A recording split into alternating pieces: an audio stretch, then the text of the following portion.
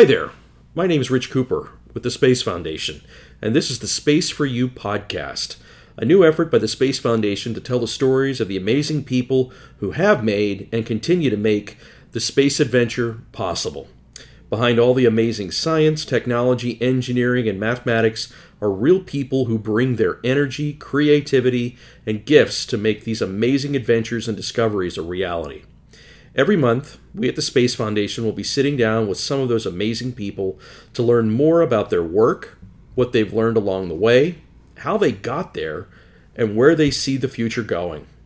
Today we're sitting down with Bill Ingalls, NASA's senior photographer who has literally captured the adventure of space around the world for 3 decades.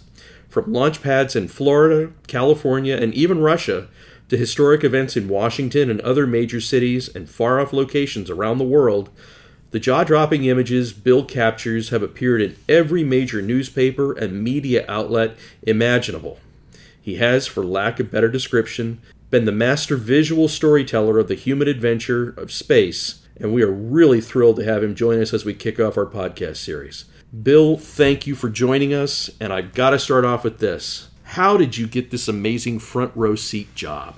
Well, thank you, Rich. I really appreciate you asking me to be here today. And I think I'm better behind the camera than on the microphone, but happy to answer your questions and to talk a little bit about my career at NASA so far as a contract senior photographer. I got the job through University of Waynesburg University. I was taking visual communications and English degree there. And one of the alum worked at NASA headquarters, Joe Headley. And he said he would take on an intern for the summer. And at my school, you competed for internships, and so I went ahead and applied for the competition in that, and worked hard to get it. Had a valuable lesson learned through that experience, which is when they told me that I had gotten the internship, I was rather surprised because some of the people I was running up against I thought were extremely talented. And they said that they all had become intimidated with the prospect of being at NASA headquarters and had dropped out. So valuable lesson for me, stick with it, hang in there. Good things will happen. So I was an intern at NASA for a summer doing television as a writer and producer, and they knew I did photography as well. I hounded NASA after that summer and said I wanted to work there so badly, and I think they got tired of me calling actually and just figured get them a desk in the corner and we won't hear from them as much. Brought me on as a photo researcher and photographer and given the opportunity to try to revitalize the senior photographer position at NASA headquarters, which had dropped in stature somewhat throughout the years. So, why did it drop in stature? I think some of the skill sets that were there for people previous to me were really up to snuff, and it maybe was not their passion and their number one thing. I can't really say since I wasn't there, but... So they told me there's a camera cabinet in the corner, go take an inventory of it and see what you like. And NASA was gracious enough to help beef that up a little bit. Although I will tell you, I never got rid of anything in that camera cabinet. I'm a little bit of a hoarder. And a lot of those cameras have quite a bit of history behind them with the gentleman that did have my job during the Apollo days. A lot of his cameras are still in my cabinet. So Joe Headley was your sort of mentor in getting started there? Yes, he was my direct report, for the NASA headquarters. So who was the mentor that got you started with photography and inspired you to pick up this incredible tool and capture? It wasn't anyone in particular that first got me going with photography. It was, like many, I had a passion for it and I enjoyed it and loved it. My father was a great inspiration as far as doing what you enjoy doing, though. He was a successful businessman, a Yale graduate, and kind of an intimidating figure to me as far as a success story. But to my relief, he said, hey, you should do what you find your passion with and what you enjoy doing, and you'll be good at it. And that happened to be television and photography at that time. Early on, of course, like many photographers of my age, Ansel Adams was a big influence on me. I loved his work. Eugene Smith, photojournalist that did a lot for Life magazine, the Doctor story, and he also covered Pittsburgh quite a bit. And then Arno Minkinen is someone bought me a book of his work called Frostbite, and black and white photos of him bending himself in all sorts of strange shapes and in Finland, and his sense of humor with photography really spoke to me, and I love that. So, seeing work of others and just having a passion for it, I think is what inspired me. You've covered every possible aspect of the space adventure, and in particular launches, both here in the United States, Russia, and elsewhere. Tell me, what do you do to capture those images? What kind of equipment do you carry? Where do you figure out where to stand to capture those images? How do you do that? Sure. So there's a couple different sides to that, of course. One is the technical side. What equipment are you going to need? Where will you place it? How will it work, et cetera? And the other side of that, of course, is the logistics with the people, getting the access, what permissions you can have, building relationships. And I would say with Russia and my work with Roscosmos in Kazakhstan and in Moscow, it's really been about the relationship and getting to know and trust each other quite a bit throughout the years to where they permit me to do quite a few things. And my colleagues, Joel and Aubrey as well, who help support launches in Kazakhstan. Technically, it's about putting gear as close and in creative positions to get the shots that we can without trying not to fry the cameras. We take our best shots in creativity. Those cameras, of course, get closer than you would want to stand to see a launch. So remote photography is key for those kinds of things. So how many cameras will you deploy for a launch? And how do you pick the shots that ultimately go out to the news media? Sure. It varies. When you're traveling, of course, it's about how many cases of gear and the weight and where do you draw the line on that? It gets expensive as well. And physically, it's, I'm not a spring chicken anymore, so I don't care to break my back every trip. So I start to preach more and more now, less is more.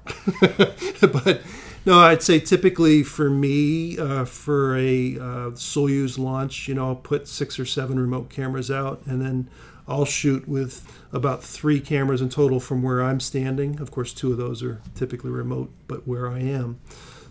But it depends. When we go to Wallops Island for a launch, we can load up the car and drive. We're not flying, so we tend to pack a few more things into the car and tell the car can't take any more gear. So, and then as far as choosing the shots, it's all about trying to find a creative, unique angle. And not every one of those cameras that we put out in the field is going to yield something. So sometimes there's technical issues. Sometimes it just doesn't turn out to be such a great picture. So what kind of equipment do you carry to capture all of this? Sure. So the cameras we put out around the launch pad are professional DSLR cameras, or digital single lens reflex cameras that any professional would buy. For Soyuz launches, to trigger them, we use a typical off-the-shelf camera release that just counts down because they launch like clockwork and they don't have a launch window. For other launches that have a launch window, that is to say that, hey, we may launch between 5 and 7 p.m., we obviously can't have those cameras just start shooting for 2 hours. The cameras would be full. So we use a sound-activated trigger to listen, and as soon as it hears a loud noise, it triggers the camera and starts shooting multiple frames per second. So what's the difference between covering a launch at Kennedy Space Center, Vandenberg, and, say, Russia? Sure. Differences are technical as well as the people that you're dealing with and so forth. For Russia, Kazakhstan, Baikonur, where they launch, we're awfully close. Again, we have the remotes that we talked about, and that's true for any launch, but remotes close to the rocket. But where we physically stand for a launch, for Soyuz launch, we're only 3/4 of a mile away, so we're very close. Now, again, it's a smaller rocket, of course, but we're close. It's pretty impressive to have that happen right in front of you, whereas a shuttle, by comparison, we were 3 miles away for a launch. Isn't it a little intimidating to be 3/4 of a mile from what is essentially a controlled explosion going off in front of you? Yeah. No, it's pretty exciting, actually. That being said... So the ground's still moving for you, right? Absolutely. That being said, my very first Soyuz launch was Mir 18 in 1995, and I was about 120 yards from the rocket. I was at the edge of the flame trench, next to a bunker. I'm not sure why I wasn't in the bunker, but What made you think it was a good idea to stand 125 yards away from a launch I did vehicle? not think it was a good idea. I thought that I was going to be taken away after I set up my remotes, but I was told that I would just stay there. And in fact, I was told that if I died, I'd be buried with full honors. Oh, that's nice. No problems. There would be nothing left. Yeah. Now that being said, it was an incredible experience. I don't care to do that again. It was a little too loud for my ears, but pretty amazing. It was minus 15 outside, but I felt the heat. It got warm real fast. It got warm real fast, and then it got cold real fast again. Yeah, Jeez. Yeah.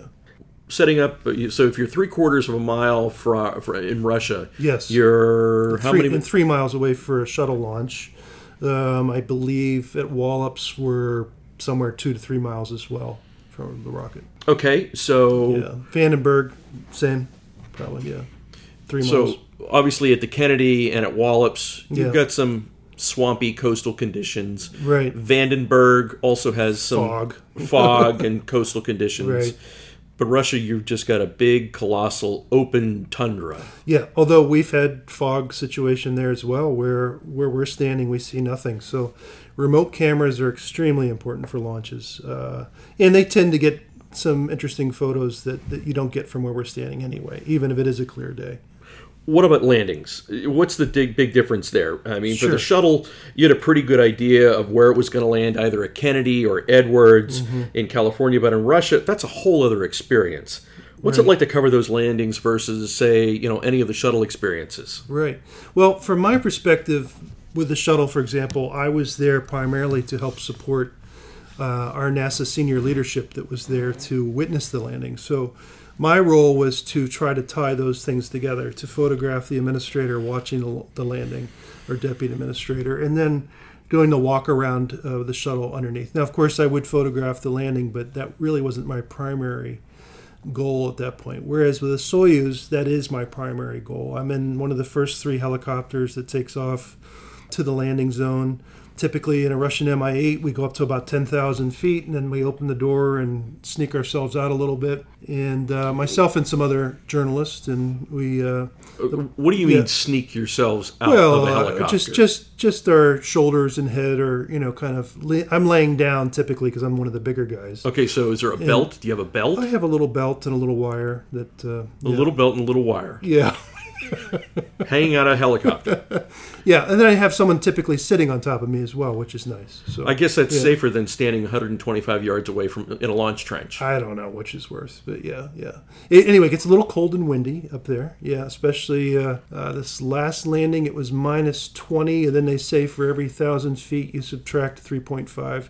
Now, that being said, this last landing, our pilot didn't find the Soyuz, so we never opened the door. But I didn't get to see it till it was on the ground. And typically, though, when we do have eyes on it, we'll open the door and the pilot, they're just amazing. They'll circle the Soyuz and we follow it all the way down to the ground. And if we're lucky, we get to see it land, and get even luckier, I get to see the retro rockets fire, which is a millisecond, and get the shot with the flames coming out the bottom. When a shuttle lands, they crawl through the opening and then come down a flight of stairs. But when a Soyuz lands, essentially they're popping the top on a round can. Right. What's the sort of, is there any sort of difference in the human emotion of seeing something like that? Well, again, for me, my perspective, I was never really at the front door of the shuttle per se when they would open it. I would see them later when they would come down the stairs. So it is very different from my perspective in that regard, that literally right there with others seeing it all happen firsthand. And it's very exciting. I mean, it's fun to watch the crew take in the fresh air. And it's one of the comments I hear often about how wonderful it is to smell earth, dirt, and get the fresh air and to see them react. Some aren't always feeling so well at first, and they have to kind of get their legs again and are helped. And even those that do feel strong, often just out of abundance of precaution, everyone kind of huddles around them and helps carry them and so forth. But it's a real thrill to see them go through all that. Often they're presented with some small gifts like an apple or a cucumber or some flowers, and to see them react to, they've had good food in space and they've been healthy, but to get fresh food like that and the smells of Earth, I think it's pretty interesting.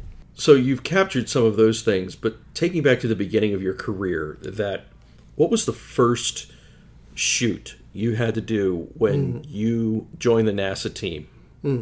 I don't recall the very first shoot, but within the first 2 weeks of being at NASA, I was sent to the White House for the Apollo anniversary. I'll never forget to this day what that was like for me to, from NASA, hop on a taxi cab and ask to be taken to the northwest gate of the White House. I had to pinch myself. I mean, from a kid from Pittsburgh to end up in D.C., and all of a sudden here I am at the White House with the Apollo 11 crew.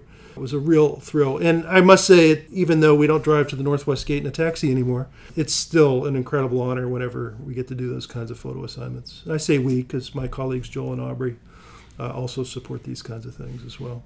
So you walk into the White House, you've got the president, you've got other dignitaries, and you've got the legendary Apollo 11 crew. Mm-hmm. Did you really pinch yourself when you were sitting there saying, holy cow, here I am? I think I was more, holy cow, I hope I make a good picture here. And that's true of any one of these shoots. I think the pressure, when you start to realize that your camera is the eyes for the thousands of people that can't be there, that's a huge responsibility. So I think the moment, the realization of where I was and what I witnessed typically comes later, after I've reviewed the imagery, after I've edited, after I've had time to reflect. Do you keep a journal? I did when I first started, and then I stopped, and it's a terrible mistake. I would recommend anyone who's out there keep a journal. Now, Rob Navius, who's the voice of NASA, has a very good journal that he keeps every single day. He's got volumes and volumes and volumes. Someday I might have to ask Rob to help me remember a few things. Yeah, I think the two of you have a book in you somewhere.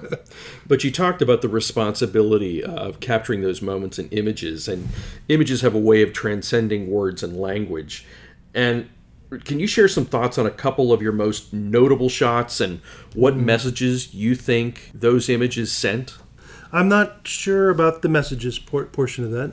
And for me, what's memorable changes on a regular basis. There are a few things off the top of my head that stand out, and one is, of course, Neil Armstrong's passing and the incredible honor that the family gave me to be in Ohio and be the only photographer of the family service, and then to fly to Florida for his burial at sea, and the Navy giving me total leeway to document that. That was a huge moment for me personally. I just felt incredibly honored. Again, huge responsibility. Did not want to screw that up. I feel comfortable with what I did, which is good. But that was a big, memorable moment for me. Sometimes just getting a unique picture, something that I hadn't been able to do before, becomes memorable to me. The Maven launch, for example, at the Kennedy Space Center was one of those moments. I'd put a camera out in the swamp, as many photographers do.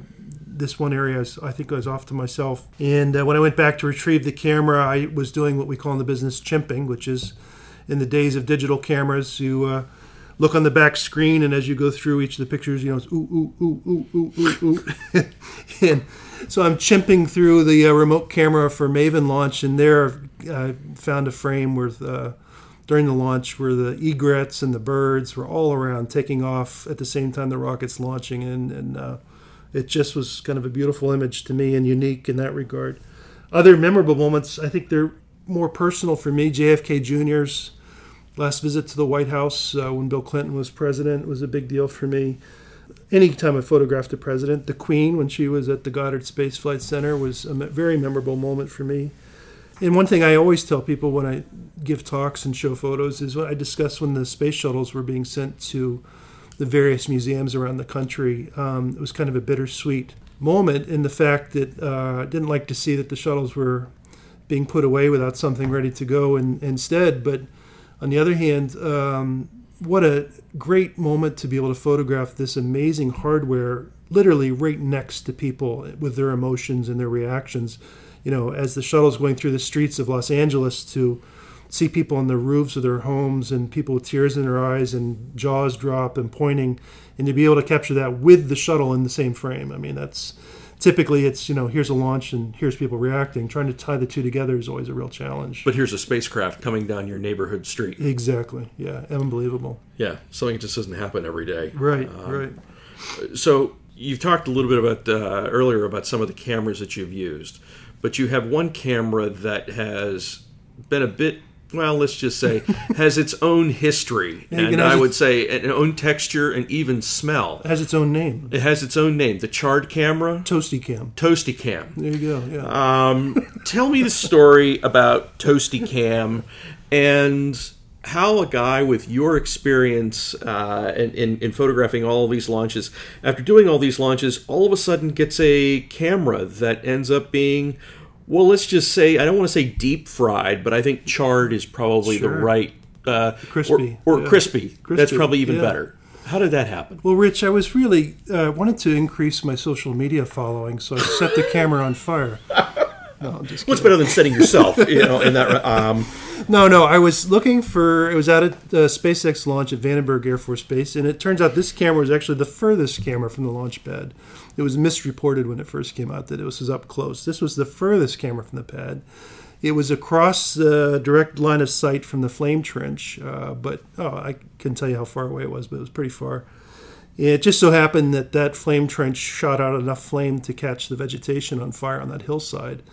And the hillside fire crept its way up, and the rest is history. It melted my camera and set it ablaze. Luckily, the flash card remained intact, and was able to get some pictures out of that. And the camera's gone. It's toast. I mean, I have it on my desk. It smells like a campfire. So you've got the camera. So is the... Yeah.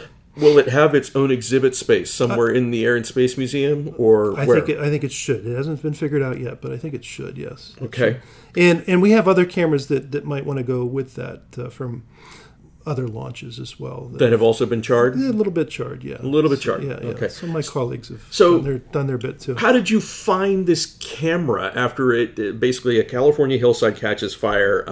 Was it still in its stand, or what happened? No, I knew there was a fire, and the firemen weren't letting me up on the hillside, and I was pretty much in fear for the camera's life since I saw where it was. Finally, they let me run up the hill, and they were still there putting out some small fires, and I didn't see the camera though. And one of the firemen said, "Oh, you must be the photographer. It's in the back of my pickup truck." And I went and looked, and there it was in its little burnt self. And he said, "Yeah," he said, "not only was it on fire, but I nearly drove over it as well." So it almost had a second death as well. But does a homeowner's policy cover that camera replacement, or what? I don't know. We'll have to talk to NASA about that. Okay, all right. I'm not sure. But, I had to ask. Yeah. All right, but as much as space is about the high tech and the cool gadgets, it's also about the really amazing people that make all this stuff happen. And you've mentioned a couple names. I mean, you've had a chance to get close to people like John Glenn and Neil Armstrong and so many other space legends. What's that experience been like, and what's been like to develop people with literally who are part of our history, that are legends, and that you say either their first name or their last name, and people automatically know who you're talking about. What's that like? It's been a real honor. I think that's the word that comes back to me often with all the kind of work that NASA has given me to do. I mean, I know that the reason that I have gotten to know these folks is through my work at NASA, and that's the only reason that our paths have crossed. And it's a little bit of a balancing act because, as much as I get to know them, my job is to stay aback and document what's happening in front of us and in the news and the events. But yeah, I have been very fortunate through the years to have worked with John Glenn and Neil Armstrong and Buzz Aldrin and Mike Collins and others. I don't take it lightly. I think it's a huge responsibility to be around these folks and to document what they're doing. And I want to build trust with them, as with anyone.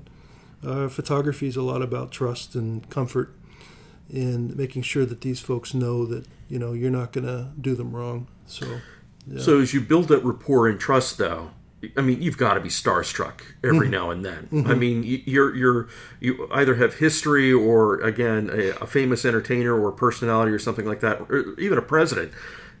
Don't you get starstruck? I do. Yeah, absolutely. I mean, it becomes clear very quickly that everyone is human. Folks consider themselves fortunate. I mean, I remember when I met Jeff Bezos and how I just thought it was so cool that he said, "Look, I've won the lottery. I'm a very, very fortunate person." He did not come off as I deserve. I am the richest person on the planet. Right. I deserved this, and not that he's not deserving, but I considered him to be very humble about the whole thing. And most people in those situations that I've gotten to meet and experience have been like that, luckily for me. None more so, though, than John Glenn and Neil Armstrong. I mean, the two of them were just salt of the earth. And John Glenn would just, I remember him coming into a room and there literally could be the President of the United States and some of the custodial staff. And John Glenn would treat everyone the same. It was such respect. And I just loved that. I loved it. What's been your toughest assignment that you've been given as NASA's photographer? Yeah, I can't think of one specifically. And as I've mentioned in other talks I've given, I think, part of it's maybe just my personality or maybe the personality of a photographer. I don't know that there are some that are technically difficult, of course, but even the ones that aren't technically difficult, I think they become difficult for me because I want to do the best I can. The example I give is press conferences at NASA headquarters. We've been in the auditorium 100 times. We've shot 1 million press conferences in there. The room doesn't change. It's physically the same room every time. But I consider it, and I think my colleagues would say the same, a challenge to try to come up with something interesting, something unique. So in that regard, every shoot is a bit of its own challenge. Maybe not technically, but visually to come up with something interesting. Yeah.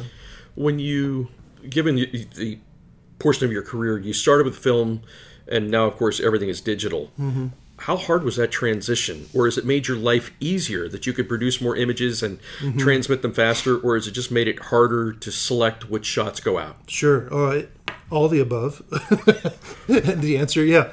I was a holdout. I didn't go to digital as quick as many. I used to take a darkroom with me everywhere I traveled around the world. I had a big storage tub with chemicals and tanks and reels and hair dryers, and would develop my stuff. And there was a phase in between where I would still shoot film, but I would develop my film in the hotel bathroom and then scan the negatives and transmit that back via phone line, which often would take 2 hours to send one image. And of course, inevitably 1 hour into it, the phone connection would drop and you'd have to start all over again. I bet the hotel cleaning staff loved you. They did, yeah. In Moscow, I remember once when they came in unannounced, and I was there with my smock and rubber gloves on in the bathroom with all the crazy things going, chemicals all around. They went screaming out of there. It was pretty funny.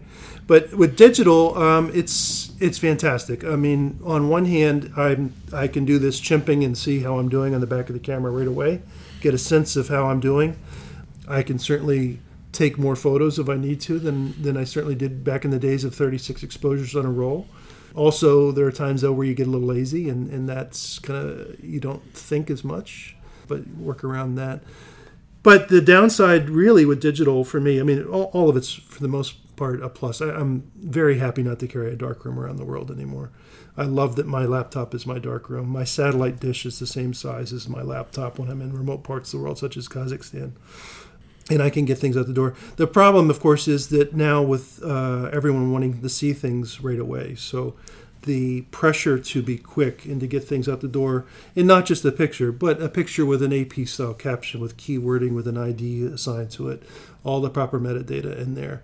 The pressure to get that stuff out quick is the only downside to it, because often I'm having to put the cameras down and miss some of the story that's happening to meet that need and to feed that machine. You talked earlier in our conversation about some of the people that now work with you, and again, how you got your own position at NASA headquarters. How do you train people for what is the photographic job of a lifetime? Mm-hmm. What type of skills are you looking for? How do you train them to know where to stand, how to record a particular epic space event, launch, landing, whatever that may be? Sure. I don't train them.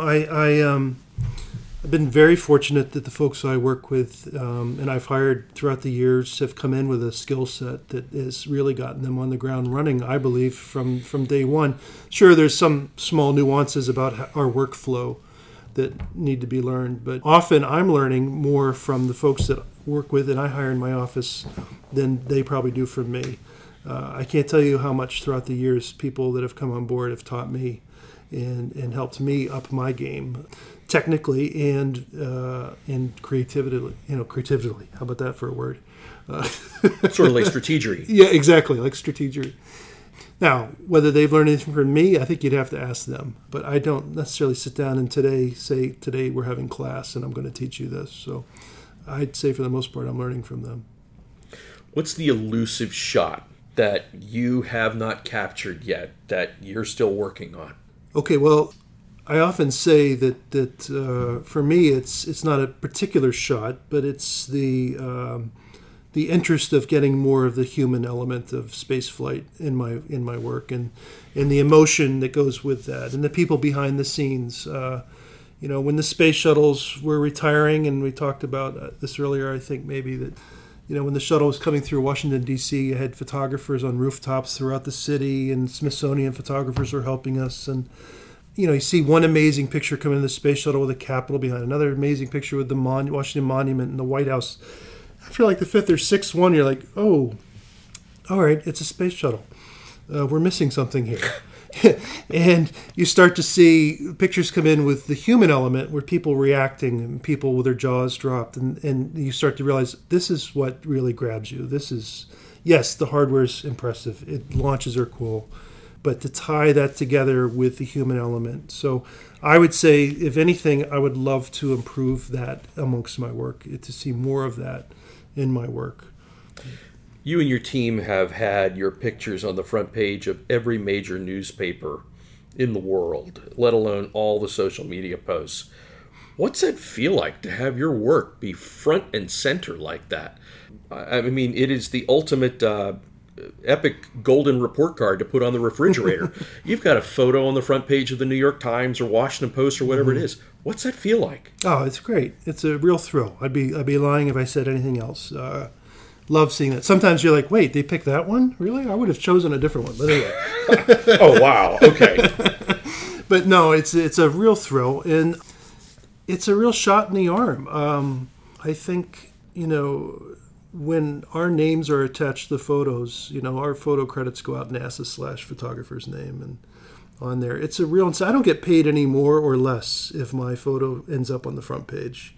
And yet, that is an incentive. It gets me excited. It gets my colleagues excited about seeing your stuff in print. I mean, that's the end game, right? You don't want to just go off and do all this and capture it and have it sit into a vault somewhere. You want the world to see it. So yeah, it's a thrill. It's a real thrill. You've captured launches, landings, the highs and lows of so many different things in space, certainly on this planet. But one place you haven't been yet is space. Does Bill Ingalls want to go to space and shoot from there? Yeah, absolutely. Let's get a GoFundMe started. Let's work on that. Yeah. Why not? No, joking aside, I would absolutely love it. I think it'd be great. I daydream and fantasize about what would I do if I were, quote unquote, a photographer on the space station. And throughout the years, I've seen that list get ticked off by other astronauts that have chipped away at that list of my ideas. Don Pettit just took it to another level when he was up there doing the long exposures and tracking and so forth. And other astronauts since him have raised the bar even more. Have you trained any of those astronauts? I have not trained them. They get training at the Johnson Space Center in Houston. I have been asked by a number of astronauts leading up to their launches if I had suggestions and ideas of what they might do that might be different. So, yeah. So I've got to ask this because this is the hard one for any photographer. But yeah. I've got to ask you this: what's your favorite shot that you've taken? Oh Lord, and I'm sorry, I don't have an answer, man. That's a dodge. I really don't have an answer. It changes for me all the time, and one of the things that I do when I come back with a shoot, for example, we just wrapped up at Johns Hopkins APL out in Maryland for the New Horizons flyby of Ultima Thule. And so let's say I put out 15, 20 pictures that day from the shoot. I'll later sit down and look at those and they'll say, what are my favorites amongst that? And I'll save them out to my screensaver on my laptop. And my screensaver on my laptop randomly cycles through these things all the time. And I find myself over the years looking at these pictures repeatedly. And some of them I grow weary of very quickly. It's like, oh, okay, that's boring. I've seen it a million times on my screensaver. It's meh. But there are a few that every once in a while I look at it and I go, no, that still rings true to me. I still am very proud that I made that picture. And I think, the Maven launch I mentioned earlier with the birds in flight was always a big one for me. And Neil Armstrong, I think those ones that I mentioned earlier, those were big for me. But it's trite, and I know people say all the time, but you're only as good as your last shoot, and there's always what's next, and that's kind of what you're always thinking about. So what is next? What's the next thing you want? What's the next thing you want to shoot? Yeah, well, I really enjoy the coverage that we've done over the years in Russia in our partnership with them. I do, however, of course, miss seeing astronauts launch from U.S. soil, and I can't wait to be a part of that. You've captured a lot of history, but I'm going to give you the opportunity. If you could go back, and it doesn't have to be a space answer, but if you could go back and be the photographer of note for a particular historic moment, what would you choose? Oh, it's a curveball, yeah. That's a good question. Boy, I guess I would have to stay with NASA since I've really got that in my skin now, and Apollo 11 probably would have been nice. Yeah, be part of that, absolutely. My colleague of many years ago, he's since deceased, Bill Taub, covered that though as well. He did fantastic work. So where would you have been on Apollo 11? Would you have wanted to certainly want to be there for liftoff, but would you want to be in mission control when everything's going on? Where does Bill Ingalls want to be on Apollo 11? I would have done what Bill Taub did, and that was he trained with the crew, he traveled the world with the crew, and he covered from mission control, covered the launch. And then he traveled the world with them afterwards. Just incredible. He got the whole adventure. He really did. In fact, during the Apollo anniversaries when he was still with us and Bill would show up at the event, he was brought into the fold as if he was one of the crew. I mean, it was just amazing to watch that experience they all had together. Yeah. That's fantastic. Wonderful. Yeah. And I still have his cameras. They were the ones in the cabinet when I first showed up. His Leica cameras... still in my cabinet. They have a great history. 2 Nikonos underwater cameras. He and I used to get together every once in a while, and I said, Bill, what were the Nikonos cameras for? I don't recall seeing underwater photography. And I said, no. And then he threw a couple of swear words in there. Hell no. What we would do is, he said, I'd be out on the aircraft carrier, and I'd throw those cameras at the frogmen and say, take pictures. Bleep, bleep, bleep. Take pictures. Bleep, bleep. And so I've got those cameras sitting in our shelves. And so whenever Toasty Cam finds a shelf and a little place for it to be seen by the world, those cameras will be right there next to it with their little stories. I think there's a place in the Air and Space Museum that's somewhere that those need to go. Yeah. But as you talked about Bill Taub recording all of that, you've been the recorder of so much, and very grateful for you spending some time sharing your story, sharing how you have made people connect with what is their space program, because in the end this is about people, and you've done yeoman's work in sharing that. And so I want to thank you, Bill, for sharing your time and your stories with us. It's been a thrill for me personally to share this time with you, and I know the listeners of the podcast have enjoyed that as well. And just like the amazing images you capture, you really are one in a million. Thank you very much. That concludes this episode of the Space Foundation Space for You podcast. Keep your eyes and ears open for more Space for You episodes by checking out our social media outlets on Facebook, Twitter, Instagram, and LinkedIn, and of course our website at www.spacefoundation.org. On all of those outlets and more, it's the Space Foundation's goal to inspire, educate, connect, and advocate for the space community, because at the Space Foundation, we will always have space for you. Thank you for listening.